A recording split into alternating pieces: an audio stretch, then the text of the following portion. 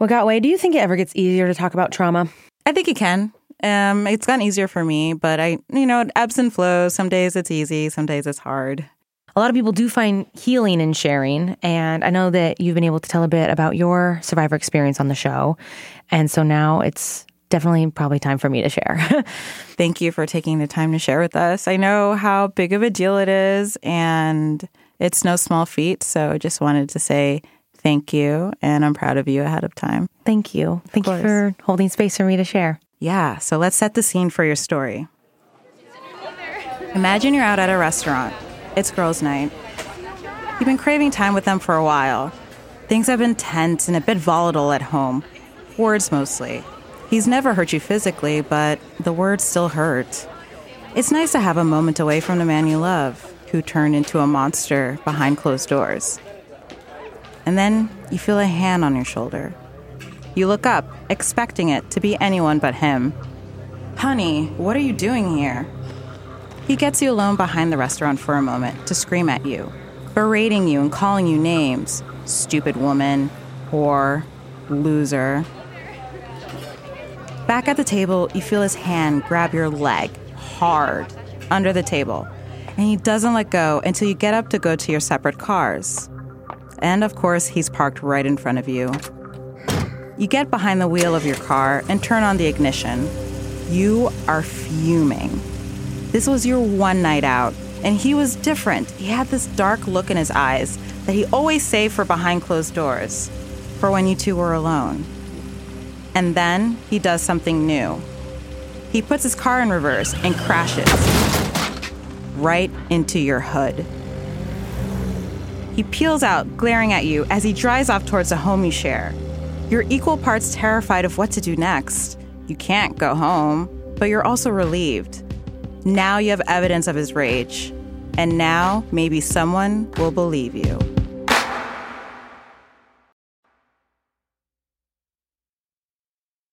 From Wondery, I'm Jenna Brister. And I'm Wagatwe Wanjuki. This is I, Survivor.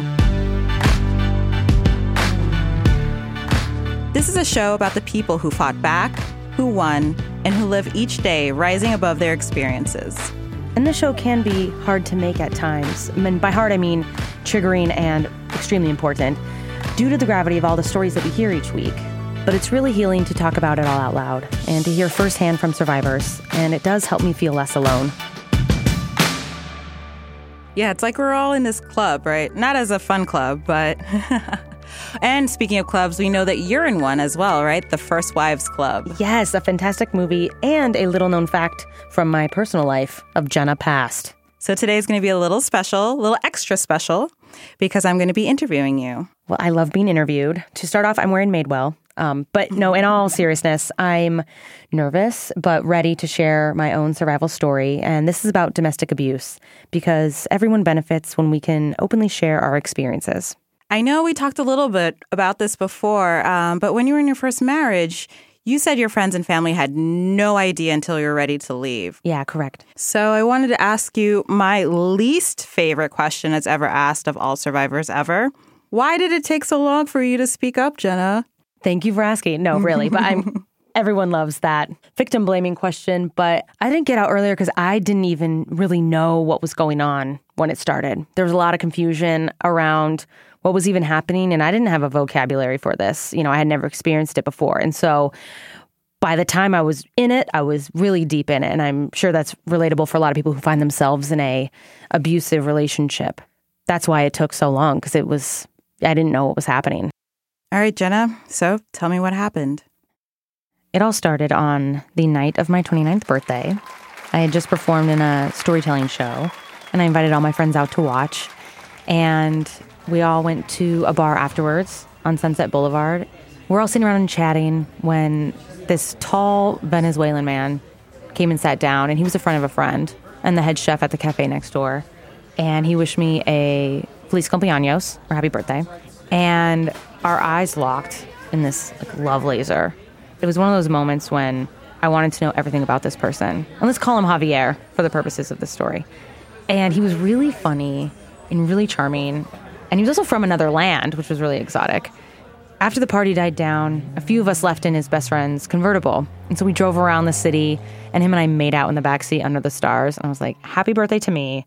And this is one of those, magical first meetings, like there are in most Nancy Meyers movies. And then the next day he called and asked to make me dinner. And he was a professional chef, so I knew it wasn't going to be like this microwave situation. It was going to be like top notch. I went over to his house and I just went full casual, like black pajama pants, hooded sweatshirt, slippers. He cooked for me, which was really sweet and very romantic. And we just talked about our families and lives in LA. And so we started seeing each other more regularly, usually for dinner dates, him cooking for me or movies. And he was a lot different than anyone I had dated up until that point. Because one time I did a stand-up show and I went over to his house afterwards and there was a bottle of champagne waiting for me and he had made a banner that said, like, good job on your performance. And I was like, what? I was like, okay, I could get used to this. This is amazing because it's not usually like that after stand-up shows. And I introduced him to all my close friends and he was really charming and they all liked him. And he was kind of nerdy but fun and really vibrant. It all did feel really fast how into each other we were so fast. And I mean, I was 29, and so I wasn't a child. I felt old enough to make these kind of decisions. I think in the third week of our romance, I was sitting on the toilet with the door open, and we were talking about what we were allergic to. And I just calmly suggested that we move in together. And I had never lived with a boyfriend before, but I was like, oh, I could live with this guy. And so he said yes. And then in the 12th week of our romance, he made me risotto, and he proposed to me with his grandma's rings from Venezuela that were sent up. And I said yes. Yeah, so please describe what it was like to be proposed to so soon, right? Because it seems like you might have been having this duality of like, this is amazing, but holy crap. It was the duality of like, okay, is this what I think it is? Is this what it's supposed to feel like when you're about to get engaged to someone? And I didn't know what that should feel like. I think there's no rule book for it, but it did feel fast. I remember that. And I was like, oh my gosh, I must be crazy or everyone's going to think I'm crazy. How did you convince yourself to keep going? That's a great question. I think it was so fun. I thought, oh my gosh, I get to have this kind of relationship. Yeah, that makes sense. Yeah. I was like, oh, this is what it feels like. Like the Lifetime movies. Yeah, exactly like that. Definitely Lifetime, not Hallmark.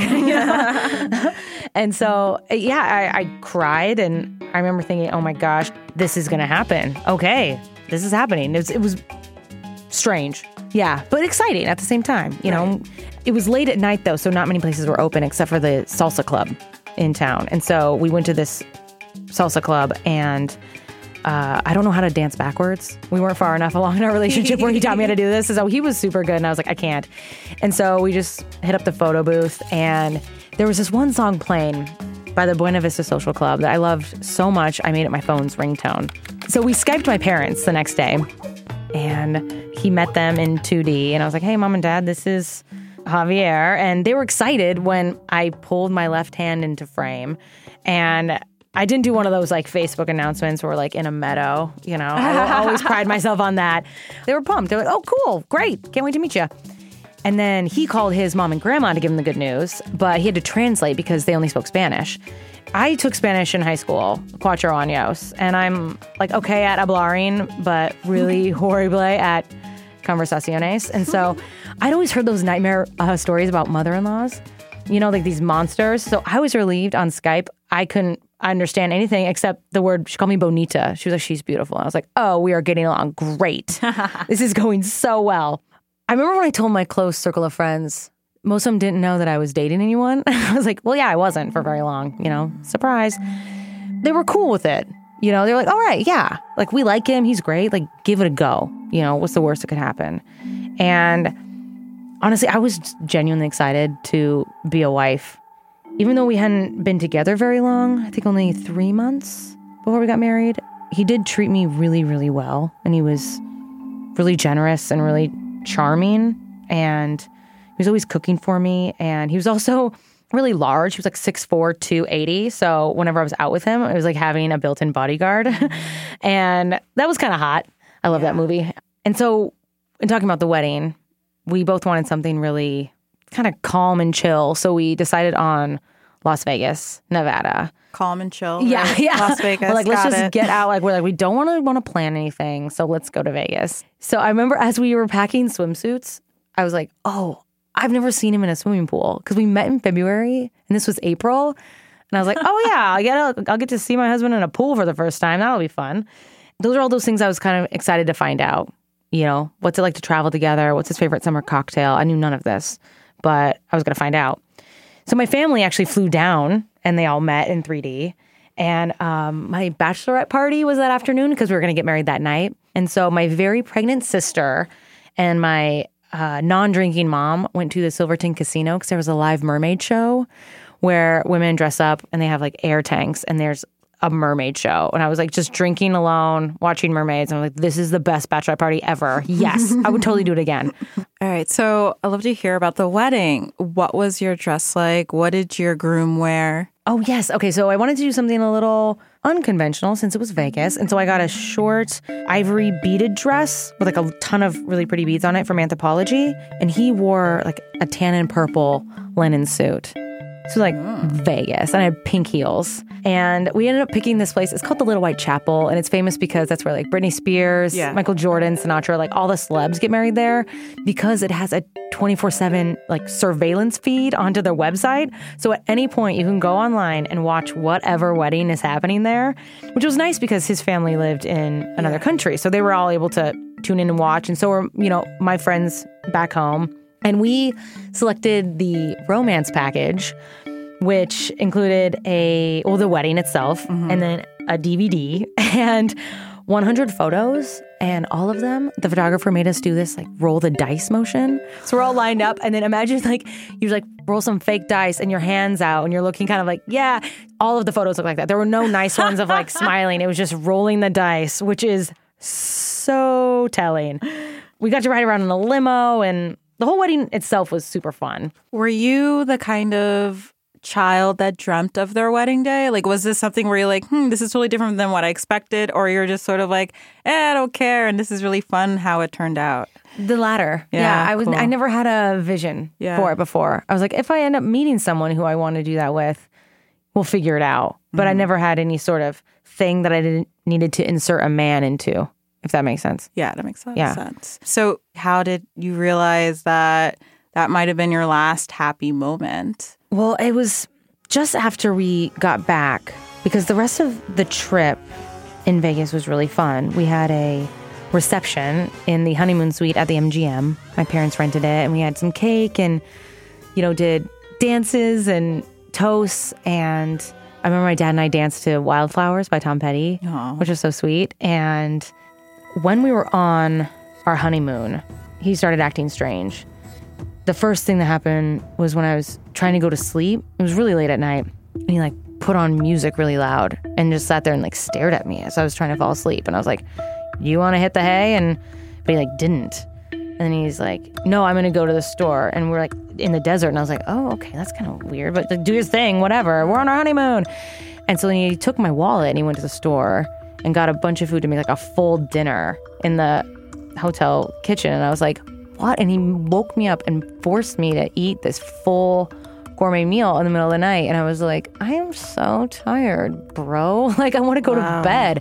So that was the first thing but at the time I wrote it off. I was like, oh, this is just like his behavior. So I think some people might be like, how does someone force you to eat? He twisted it in that, because he's a chef, and that is his like love language. And he's like, you don't want this, that means you don't love me. And I'm like, okay, well, I'm on my honeymoon, so I guess I'm fucking eating this, even though I wasn't hungry. And that became a pattern through the marriage. And about 5 days after we got back from that honeymoon, I watched the guy I marry deteriorate before my eyes and turn into this other monster. All the charm, all the banners, all the sweetness, all the gestures were gone that fast. It was really, really rapid. And that's when the verbal abuse started happening. And at the time, I didn't even have that label for it. I was just like, oh God, he's like really mean and really critical of me all the time. And it was always when we were at home or in the car together. Of course, never in public or around people. And, you know, that I'm a whore, you know, that I'm worthless, that I have no talent, that I'm like fat, that I'm ugly, that I'm stupid, that no one else will ever love me, and that I'm lucky that he does because I'm so unlovable. Like horrific stuff. Things that you would never want anyone to ever hear. Like no human soul should ever hear that thrown at them, ever. Jenna, when you think of healthy fuel, what comes to mind? Cage-free gasoline, or kale, or a handful of almonds. Those aren't exactly the most filling or exciting options, are they? Especially when you're trying to eat healthy in a hurry. Precisely. Which is why we here at iSurvivor love Daily Harvest. They deliver perfectly portioned cups of frozen organic fruits and veggies directly to you. All you got to do is add water or milk to the cup, blend or heat, and you're good to go. I love Daily Harvest because it totally changed my breakfast game. Their new protein smoothies are ready to blend, so I can make one and take it with me if I'm running late. I've been really into their new savory harvest bowls. Whenever I've got a late night, I come home, I make one of those instead of ordering in. And if you're a breakfast for dinner person like me, the pumpkin chai overnight oats are perfect for a night in. Oh, yes, with a little oat milk, a fire, so good. Oh, yeah. Go to daily-harvest.com and let them know we sent you with the code SURVIVOR for 3 cups free in your first box. That's promo code SURVIVOR for 3 free cups. daily-harvest.com. That's daily-harvest.com. FedEx has been used to mail everything from urgent contracts to a 3.5-year-old panda named Bao Bao. But when overnight shipping first came along, no one knew if customers would really pay more for the service. And for a while, they didn't. In fact, at one point, FedEx was in such dire straits that founder Fred Smith went to Las Vegas to gamble the company's future at the blackjack table. I'm David Brown, the host of Wondery's show Business Wars, and we go deep into some of the biggest corporate rivalries of all time. In our latest series, we unbox the shipping wars as upstart FedEx takes on the behemoth UPS. Listen to FedEx versus UPS on Business Wars on Apple Podcasts, Spotify, or the Wondery app.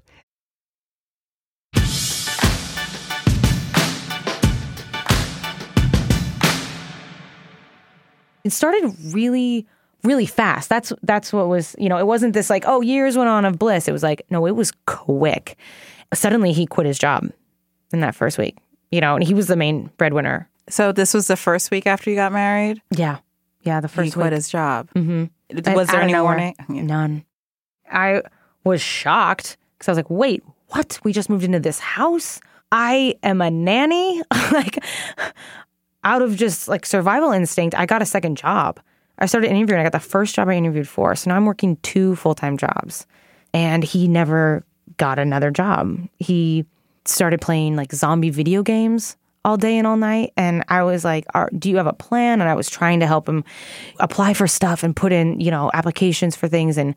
But he wasn't going to do it. He had no initiative. He was planning on me working around the clock because then I would be too busy to do anything else. And I would be making all the money. Did he say that he was looking for another job, or he said he was planning on it? Was it ever addressed, or was it just a sort of... A little tiny bit only when I would mention it. And I wasn't this like, you need to get a job or I'm leaving you. It was more like, all right, so like, do you have any leads, or like, what can we do? I was like really trying to be, I guess, the best partner and be the best wife that I could be, because I didn't know what that even meant. But in my brain at the time, I was like, okay, yeah, great, I'll get a second job. That's what you do, at least in that point, that's what you do. I remember thinking, I don't even have time for myself. I couldn't see friends because I was working so much. And so I was seeing friends way less. And he started insisting that he drive me to work, or if I had class, I was like in an improv class, and he would always drive me. And at first I was like, oh, that's so sweet. It's because he wants to just spend time with me, and I was like, that's so romantic. And then I realized, but this is when I usually listen to my music and I call my sister or call and catch up with friends is when you drive. That's such a part of my daily life. And then I didn't have that. And so I was just slowly, without even realizing it, being isolated from a lot of my family and close friends. Yeah, that's really interesting. I just want to pause on that, right? It was kind of like a double whammy. He got to see where you're going, right? He's controlling your movements. It's less time for you. And you're isolated from your family because you don't get that time to talk with them. Yeah. And he got super possessive. Suddenly, forbade me from hanging out with certain, platonic friends. And he started really controlling what I wore. And I know this is really common, but I mean, I'm not a flashy dresser. I'm actually pretty conservative. And I remember one time I put on a tank top because it was hot. It was summer by this point. And he was like, you can't wear that. I'm like, what? Like, it's 90 degrees out. Right. I'm gonna wear a tank top. And he's like, no, that's too racy. You're a wife. You're married. Act like it. Oh, my God. And so I was, of course, at this point also getting weeks of just such horrific verbal abuse. My confidence was like so low that I just started wearing like baggy clothes just to stop him from yelling at me or from standing next to the closet as I'm getting dressed and being like, nope, you're not wearing that. Nope, you're a wife. And then he would berate me for wearing baggy clothes. And I was like, I can't win with you. And he always found something to yell about. And it could start off with something nonsensical. It usually did. Something like, I'm tired. And I was like, okay, cool. Yeah, like, let's go take a nap. And then he would yell at me so much that I would be sitting there and be like, wait, how did this even start? Because I want to try to solve it. I'm like, let's finish this. I want to go read or like take a shower. Like, how can we finish this? But I couldn't even track it. And that's such a tactic of manipulation and abuse. Because like the more confused I am, you have no ammo. Right. They're knocking you down in the beginning, and it's like, now let's fight. And, you're already so disadvantaged. Yeah. I think I put on weight pretty fast because he, going back to making me eat at all hours of the day, like full, elaborate meals that I didn't need, and if I was like, oh, it's okay, I'm not hungry, but like, let's just save it for leftovers, he would throw a full tantrum, freak out, told me that I was like lucky that he loved me and that no one else would. And, back that same cycle of just, and then I would like guilt eat, which is horrible, and then it would make me feel even worse because I'm full when I'm not hungry. It was just, that was like the pattern. That was the cycle that we were through. So what was the sort of breaking point? Was there like a point that you can point out? It's like, oh, that was the straw that broke the camel's back. Well, I think the next one, the first time I ever could really clearly see the Jekyll and Hyde thing actually was soon after that. We went to one of my friend's birthdays at a bar, and it was oldies night. So we're all dancing, having fun. And at this point, too, I was like, I don't even know what I would tell my friends if I had a moment alone with any of them, which I didn't. Like, I don't even know what I would say. I remember asking one of my friends who I think was in her second or third year of marriage, I was like, does it get easier? And she's like, oh, yeah, the first year is really hard. And I was like, oh, okay. And that made me feel better for a second. And then I was like, how hard was yours? Probably not this bad. The Jekyll and Hyde thing happened after we got in the car. We had a blast. I was like, oh, yes. Moods are high. We're having fun. We're dancing. He's singing my praises. And then we got in the car, and then he just started mocking me as we drove. And he was like, oh, yeah, you think you're so smart. You think you're so talented. You're just a piece of shit. And he just told my friends that cooking for me is his purpose in life and that he wants to, father my children. And then he does this shit. And then he got in a car crash on my side of the car, the first of 3 through the course of our marriage. 2 months. He got 3 car accidents, and all 3 were on my side of the car. And then, but they were my fault. It's because I have bad energy. Yeah. Wow. Yeah. Let's unpack that a little bit, because that's some wild victim blaming. I'm assuming he was driving. Yes. Yeah. Yeah. Always. I never was allowed to drive. So how did he frame it as it was your fault, this thing about bad energy? That I was upsetting him, and that if I wasn't upsetting him so bad that he wouldn't be distracted and get in a crash. Wow. When they were all 3 of them were so clearly his fault. It's you can't even blame the other driver or the pole you crashed into. Wow. That's when I started feeling physically unsafe, because before it was heart, brain, soul, self-worth. Those were all shot. But this was the first time that was physical. Since reading up on it, that's, I think, very common. That's physical is the last one. Yeah. And I was nervous because the crash was on my side of the car. So if it was injured me fatally, it looks like an accident. Right. When it very well wouldn't have been. It sounds very much like that cycle of gaslighting too, right? Where the abuser mistreats their victim, and the victim is fucked up, right? Mm-hmm. They're understandably so, right? And they're combining all of these tactics to use the cognitive distortions. Yeah. And I'm married to you. It just gets worse and worse exponentially. And I remember he had found like an old comedy journal and read some joke, and then from that surmised that I was like some major hoe. He made up some elaborate fake story just to attack me, which was a classic move. And he screamed at me all night. I was laying in bed, just taking the insults. I remember looking out the window and I watched the sunrise, and he was still screaming at me. And then I had to go to comedy class and be like, oh yeah, let's throw fake knives. Yeah, let's like pretend like everything is fine. I remember like, what am I doing? I couldn't even laugh. I couldn't even make myself laugh. I was so depleted and so just burnt. So he just came up with something and was like slut shaming you for something he assumed that happened in the past where you weren't even together anyway. So it's none of his business, even if you were doing whatever you wanted. Yeah. Like one time when I was at my work, he started texting me that he had logged into my email and was reading old emails from 2007. And that there was a guy I was dating who had sent me an email that wasn't even racy. It was just like, hello, see you tonight for dinner. He made up this elaborate story that I was cheating on him. And I was like, did you look at the timestamp? That's from 10 years ago. Come on. He just wanted to find any reason to berate you and put you down. Yeah. Because he was like clearly fishing if he had to go like years back, right? Yeah. There was also something that stuck out as really odd was how he talked about his past girlfriend. He had a really long-term relationship before me. And the way he talked about her, he would just like seethe. Oh, he also went through my phone and deleted all my mail contacts, even just professional ones.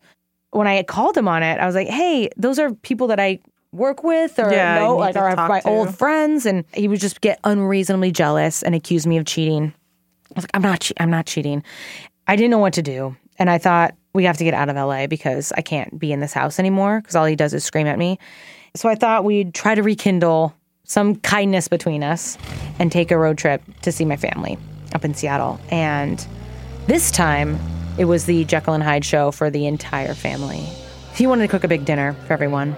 And the whole time, he's singing my praises to all my relatives and my family, really charming everyone. And I remember sitting there in the kitchen and just being like, oh my God, this asshole. I know where this is going. I had no vocabulary, though, at that time either to pull someone aside. And I don't think I had the opportunity to be like, hey, I need help. And after everyone left, we were cleaning up and he found some excuse to call me a whore again. So I went upstairs to bed and I was brushing my teeth and I hear his footsteps coming up the stairs really slow. And then he comes around behind me and I see this knife blade drop to the floor. And I was like, oh my God, this is it. He's going to kill me. Then he pulls the knife out from behind his back. And I was like, hey, don't do this. And then he held it to his own arm and threatened suicide. Yeah. Which, of course, elicits my reaction, begging him not to, crying. That was the most dramatic showdown we had had up to that point. I'd never been in that situation. I'd never been with anyone where they pulled a knife out and threatened anyone in front of me. So that was terrifying. It was like a 10-inch blade, like a chef's knife. And so we cried and I got him to drop the knife. Then we got into bed and he fell asleep and I didn't. I laid awake just terrified. I was like, oh my God, this is so bad. But still at the same time, I was under this manipulation guise of like, is he sad? Is he hurting inside? I was like, no, it's not that. But I was in it. So we leave the next morning to drive back down to LA and it came up in conversation about me changing my last name, which we'd agreed before we got married. I was like, I don't want to, I'd already had enough things professional that I wanted to keep it the same. Mm-hmm. But I was open to changing it privately later. Yeah. Of course, before we got married, he was okay with that. But now he started screaming at me, pulled the car over to the side of the road, and then took his wedding ring off and threw it at me. They got out of the car and started walking down the side of the highway. And I sat there and I was like, okay. And I had this very real moment where I was like, do I just get in the driver's seat for the first time in weeks and just drive? And I had that fantasy. I played out in my head the butterfly effect of what if I just got in the driver's seat and just drove? We were in the middle of somewhere, I think in Oregon. Instead, I played his game and I got out, begged him to get back in the car, and we cried. And I told him I'd think about changing my last name, even though obviously I was not going to. But I said whatever I had to just to try to get back to LA. Because I worried too that something could happen on the road to me in the middle of the highway. And he's acting like this. The next week, I think were the next 2 car crashes, I was having this like very real feeling that he was like trying to hurt me. And I was at one of my nanny jobs and I had a minute alone. The kids were like doing homework. So I opened up my laptop and I Googled, how do you know if you're in an abusive relationship? One of the top results was this list, 10 out of 10. And I opened it up. It was so bone chilling. I had 9 out of the 10. And they were these seemingly innocuous things, that all added up were 100% abuse. And I never had a word for it, though. That wasn't a word I used or really knew. I wasn't familiar with as something that is so covert. They had the thing about the driving, controlling the finances, where even if I'm the one making the money, I don't get to spend it. I remember I got yelled at for getting a $10 manicure with money that I had made. Ugh. And it was like isolates you from friends, monitors your every move. You don't tax your self-worth, a lot of the like verbal abuse, and then turning any situation into a time where you feel guilty and he makes you feel like you've hurt him and that you need to apologize. And so I was like, shit, that's what this is. Well, at least I have a word for it. It was part relief. What was the other feeling? Responsibility. It got real. And the other part of it too is that I knew that this wasn't love. I could separate the two because attention is not love. I know that that's really, really hard. I think that's why a lot of abusers are able to control people. Well, he cares. He really cares. He wants me for himself.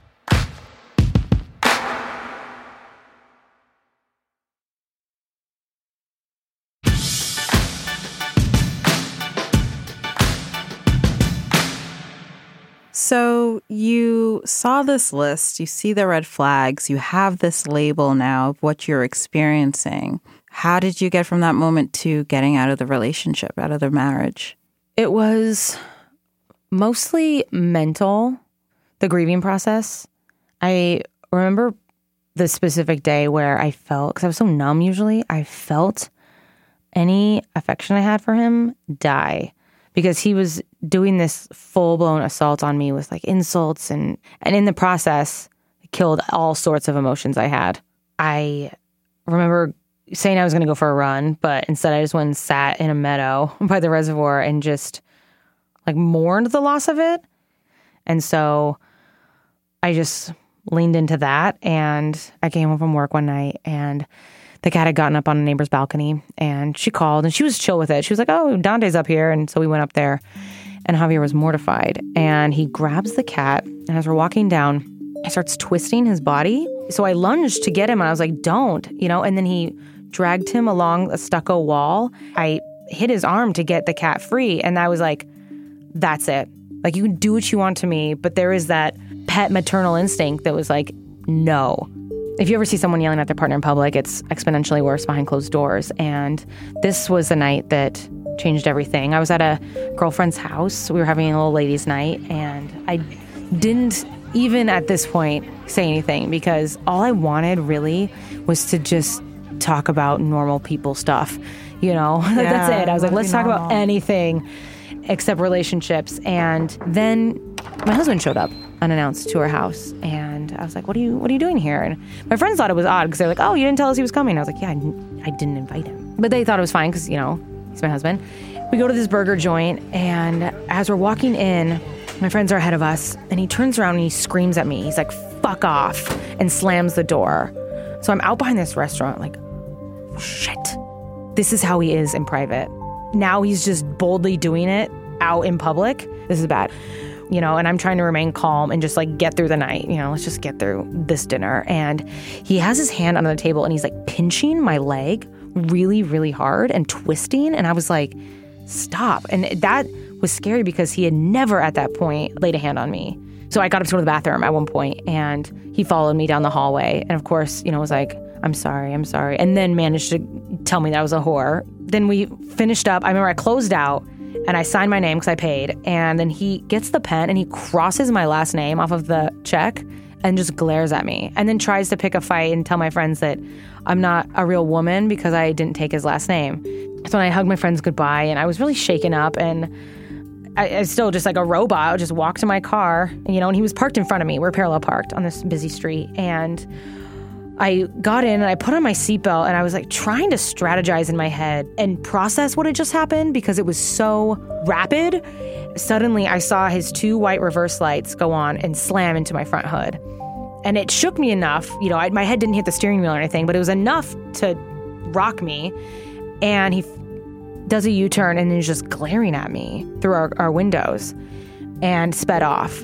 And then all of a sudden, I had this feeling of relief wash over my body because finally I had evidence. My hood was dented, and they saw how weird he was at dinner. So I was like, okay, maybe if I do tell someone, they'll believe me. They won't think that I'm just like making something up because we're newlyweds. Because with, verbal, mental, physical abuse, there's no bruises, And so I ran inside my friend's house and I told them both what was happening. I was like, okay, so this is what's been going on this entire time. And they both looked at me and said, you don't ever have to see him again.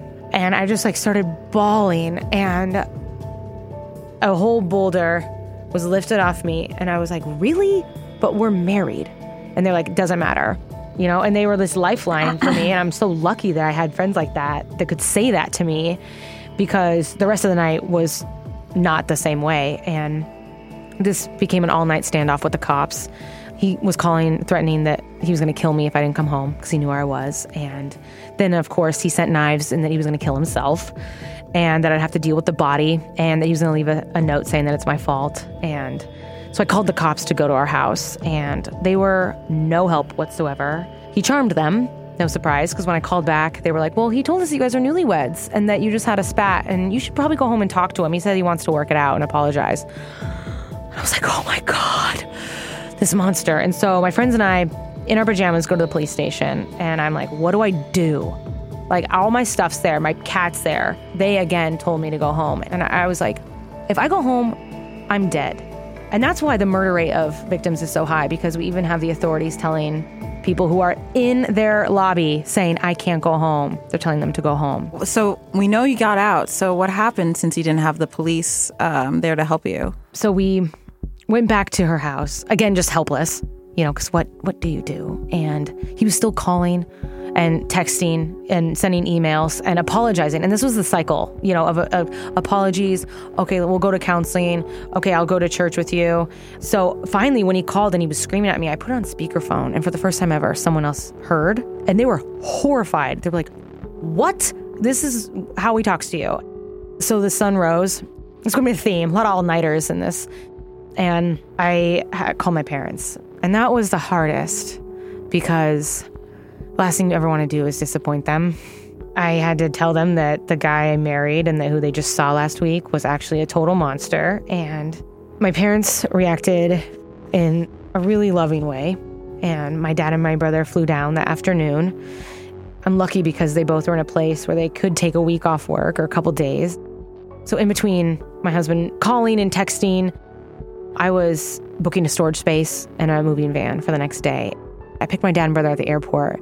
I dropped them off at their hotel, and we had this little exchange, okay, we'll, be back in the morning and get everything. So I texted 8 of my friends that night, and it was really cryptic. I was like, hey, can you meet at my house at 10 a.m. and wear workout clothes? Then I had to try to get him to not be there, because it would make it way harder. The police said I could call for an escort, and so I did. I was like, hey, can you send a police officer to my house at 10 a.m.?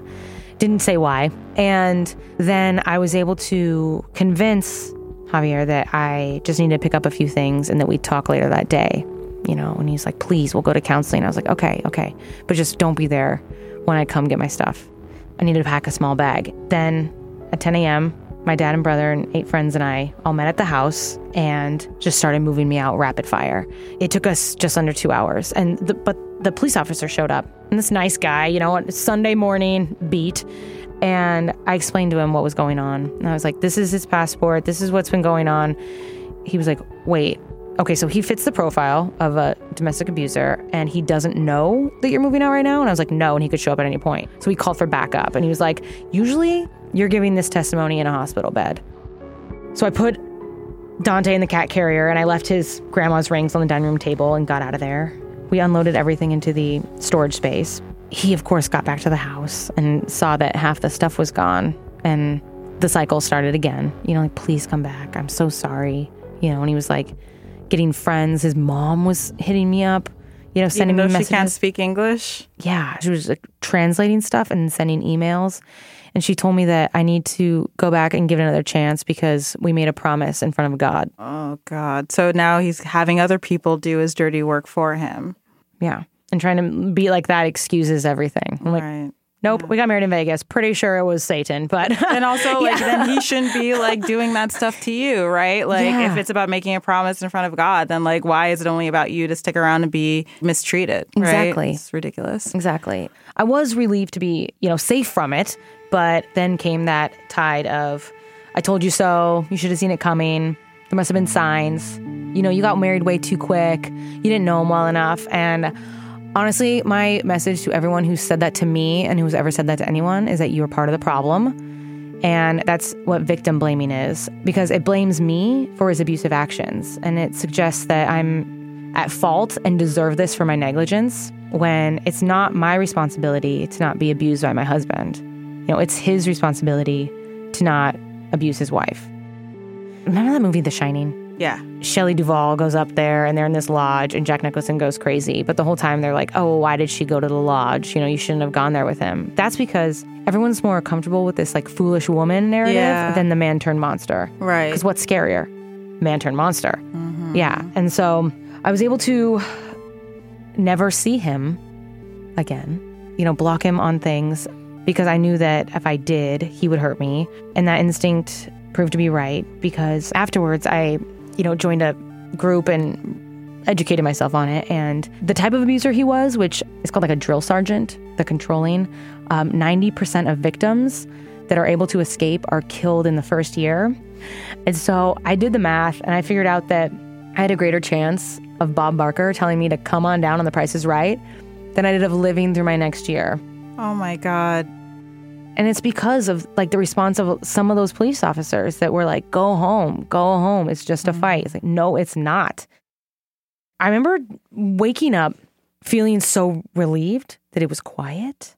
And I remember laughing for how it felt to laugh. And I hadn't laughed in maybe a month, which was so weird. That's the longest I'd ever gone. And I tried to get an annulment, but you can't because I didn't qualify. You have to prove that you were either hammered or related or already married. And so we got divorce light. So I sent it and he lost in the mail. So I actually hired a friend of mine from comedy to dress up in a suit and hand deliver. Good. So I was able to get it. But when I tried to get a restraining order, that was really difficult because I didn't have any physical bruises. Mm-hmm. But the woman there pulled me aside and was like, you need to get protection or, move out of state because he'll come after you, which was scary. You made it out of that first year, and I'm really happy for that. Yeah. The hardest part, too, afterwards was not blaming myself, not just committing to a life of not trusting my instincts.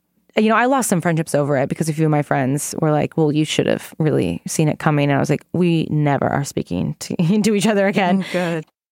And just to wrap things up, did you find any other outside help, like support groups or therapists? Yeah, I found one for partners of abusers, a support group, and then I saw an amazing therapist who helped me work through all the feelings of feeling, overexposed and deeply shameful.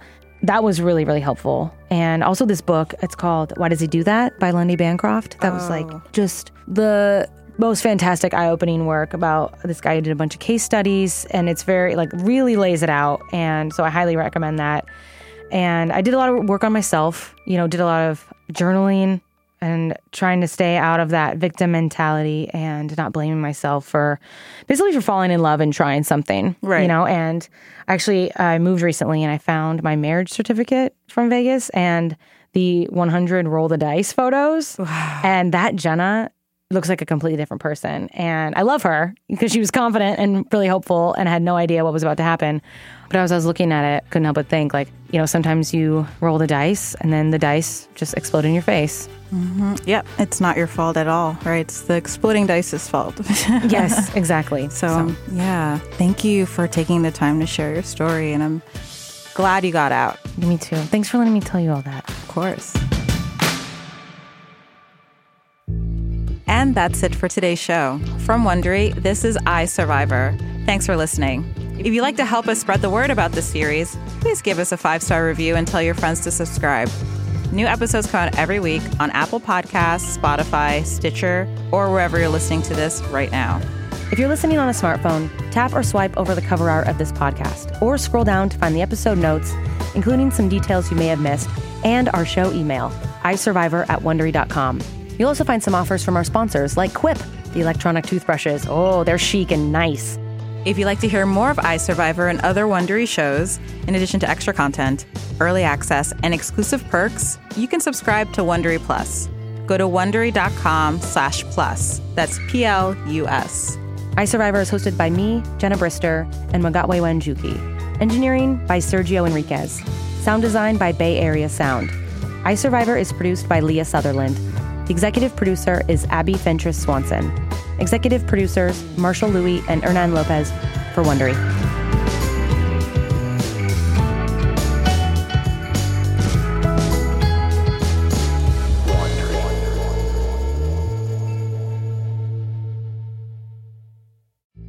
Hey, have you heard what other listeners have to say about the Wondery app?